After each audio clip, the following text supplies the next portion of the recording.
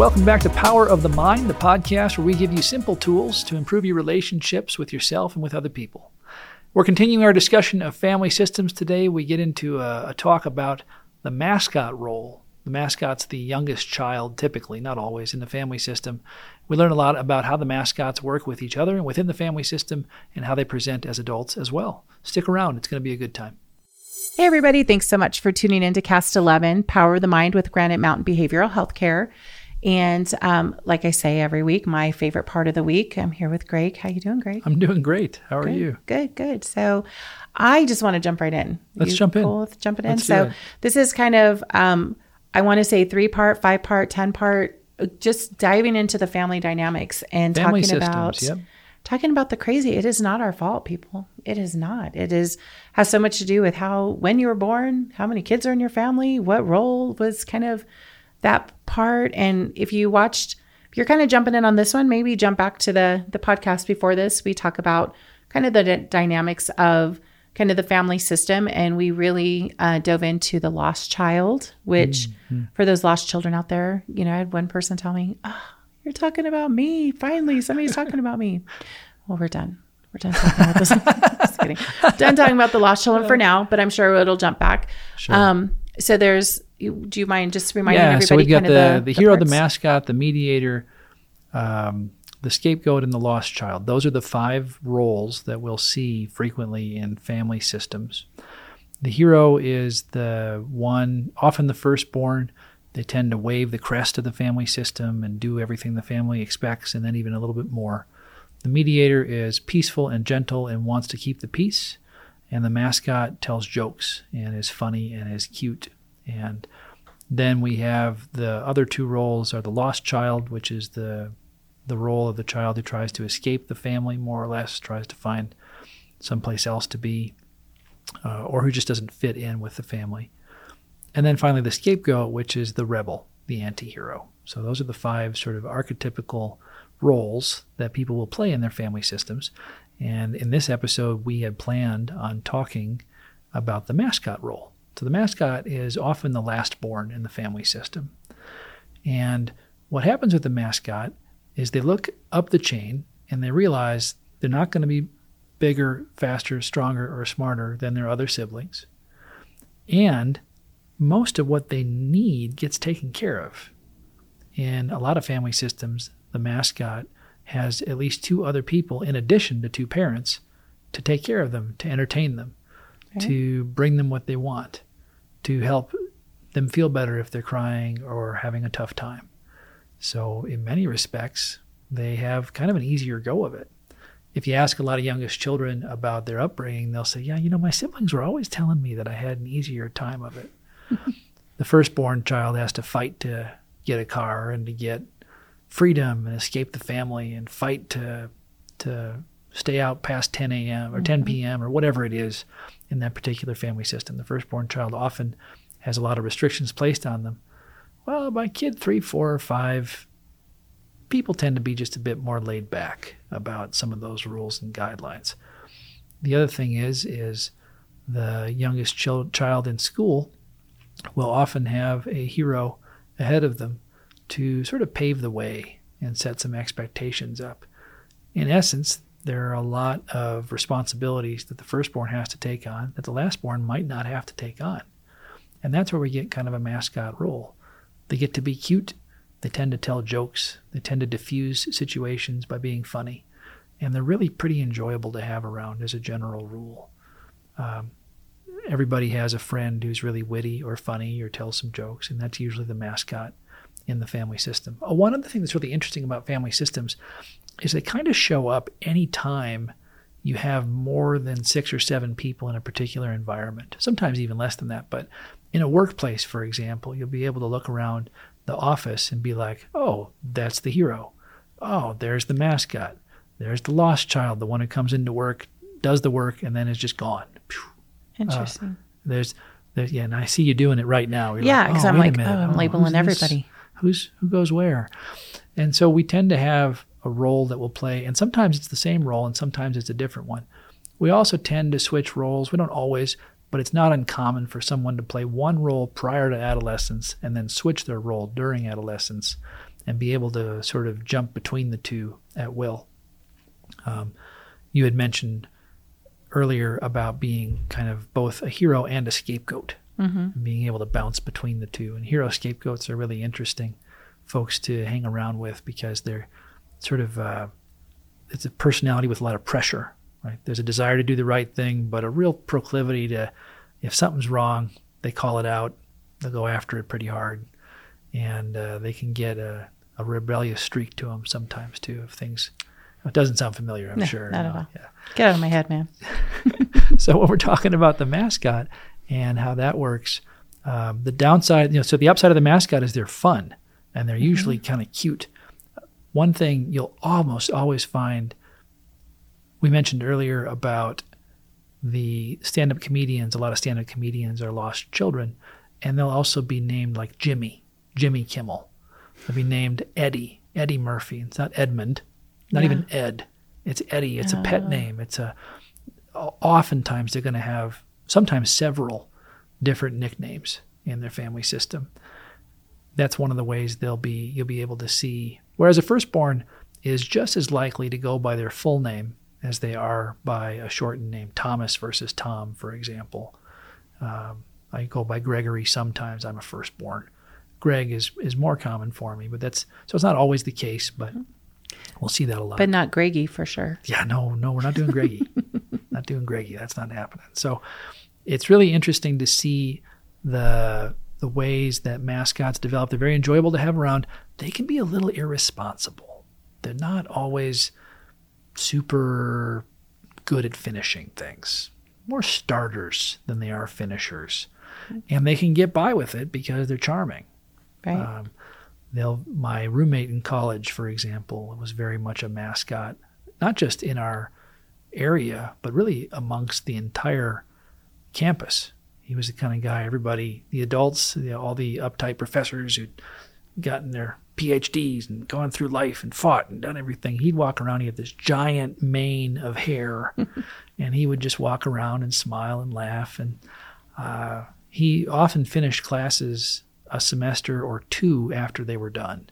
Not uncommon at all. And the professors would say, yeah, get me the paper whenever. And he just had a heck of a time sitting down writing a paper. And so we'd be in the middle of the next semester and he'd be finishing up the final papers and final exams. Just really amazing things that the university that they can get away with, right? He was just, he just pulled it off. You couldn't help but smile when you were around the guy. He was really enjoyable and entertaining. So is it normally, because I have, we've got the old kids and the new kids, which, there's just that 6-year gap. And so it's just always. Oh, fun fact. A 6-year gap usually resets everything.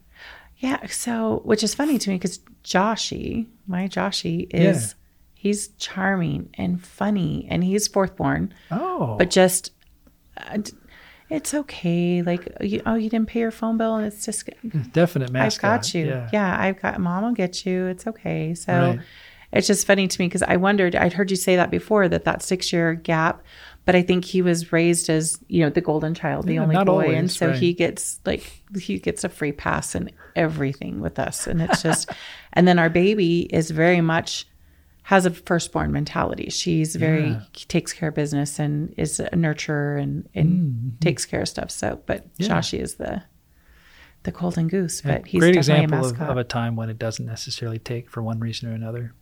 Yeah. Some family systems too, you mentioned that you had 4 girls and a boy. In some family systems, if there's 4 boys and a girl, the girl will take that firstborn slot even if she's further down the line. And same way, like the firstborn of a particular gender can sometimes jump into a different space depending on the family system too. So it's always interesting to I would think the girl would have that maternal instinct. Well, it depends on the girl and the family too. Who knows? Yeah. So what is the co-role of a mascot? So you see a hero will sometimes become a mascot. Sure. Can a mascot? Oh, they can all blend together. Yeah, absolutely. And that's almost a rule, particularly in smaller families, to be able to play and to jump into multiple roles. So a mascot mediator is funny and chillaxed and really peaceful. A mascot hero does happen and they'll get it done, but they'll just be funny and kind of laid back as they're doing it. A mascot scapegoat, you don't see that combination quite as often. They tend to be kind of bullies and cruel when those two things combine. Yeah. And the lost child mascot is just a really strong example of somebody who's going to use their humor to deflect, but be in a fair amount of pain. The clown that's crying on the inside is kind of an example of that piece. So when you see, the mascot as they're getting older and they're looking to get married or find their person, are they attracted to mascots? Do you see that working, or are they more? Any level of things can work. Two firstborns, for example, are going to achieve a lot, but fight while they're doing it. Mm-hmm. They're going to really struggle to see who's going to be in charge in different situations, and it'll be a lot of power struggle happening there. Two mascots might get married and have a grand old time, but they're going to have some credit card debt. They're going to have a lot of challenges related to impulsivity, and that's the biggest challenge with a mascot in general is just a lot of impulsivity, and they can be pretty irresponsible. They don't think to the future. They don't think about consequences, because for a lot of their lives, often there just weren't that many. Mm-hmm. So they can sometimes find themselves into a bit of a bind, particularly when they're in young adulthood. They can enter into the real world with a bit of a splash. So would a mascot be better suited with that hero protector type? Again, everybody gets there, to each his own, or to each her own, I suppose. And you're going to have a lot less conflict in a situation like that. When you have different roles people who play different roles marrying each other, there tends to be, everybody has sort of a space that they can fill into, and it can be a little bit easier. I have a really good friend who is as hero as she can be as far as her family system goes. She's an entrepreneur, very accomplished woman, and she married a man who was very intelligent, probably a mediator, I would guess, and he had an older sister who was as hero could be. And they had just had a great time. Really, really functional marriage as far as I can tell. I mean, they're friends. They don't tell me everything, I'm sure, but for the most part, just really functional and working. And a lot of it is, he grew up with an older sister who was really driven and successful and accomplishing a lot of things. His older sister, I think, has done some pretty remarkable things. And so he married somebody who was doing that too. And boy, oh boy. Wasn't threatened by it. No, nothing. And they just have a great time. Yeah. It's really been fun to watch them and watch them as they've grown, and you just see that coupleship working. So the roles, it's not so much that the roles inform a decision to, in terms of mate selection, but they do probably influence how the partnership will play out a lot of the time. And there are some real strong, predictable patterns in certain partnerships together. The hero and the scapegoat can be a pretty entertaining pair if they can get along with their stuff.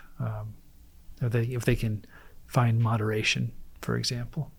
And sometimes they have a heck of a time because the heroes and the scapegoats don't always like each other. So it's hard to say.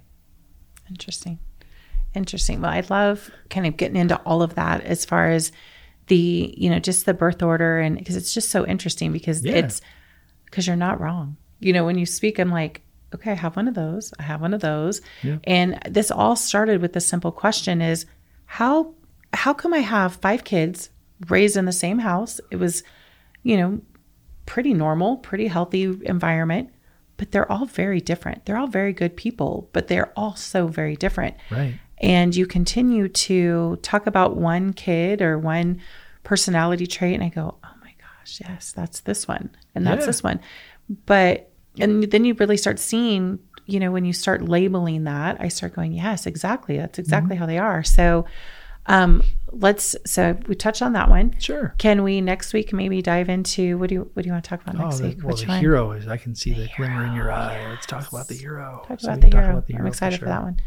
And I will not drag you along because I find myself pulling you in those directions where I'm like, talk about me because I'm the hero, right? Like, I want to know, like. Well, that's what we all get into this material for to begin with, is to figure out more stuff about ourselves. And the benefit is when I have an understanding of a role, for example, I can look at one of my kids who maybe is a mascot and say, oh, this is a real typical pattern of human behavior.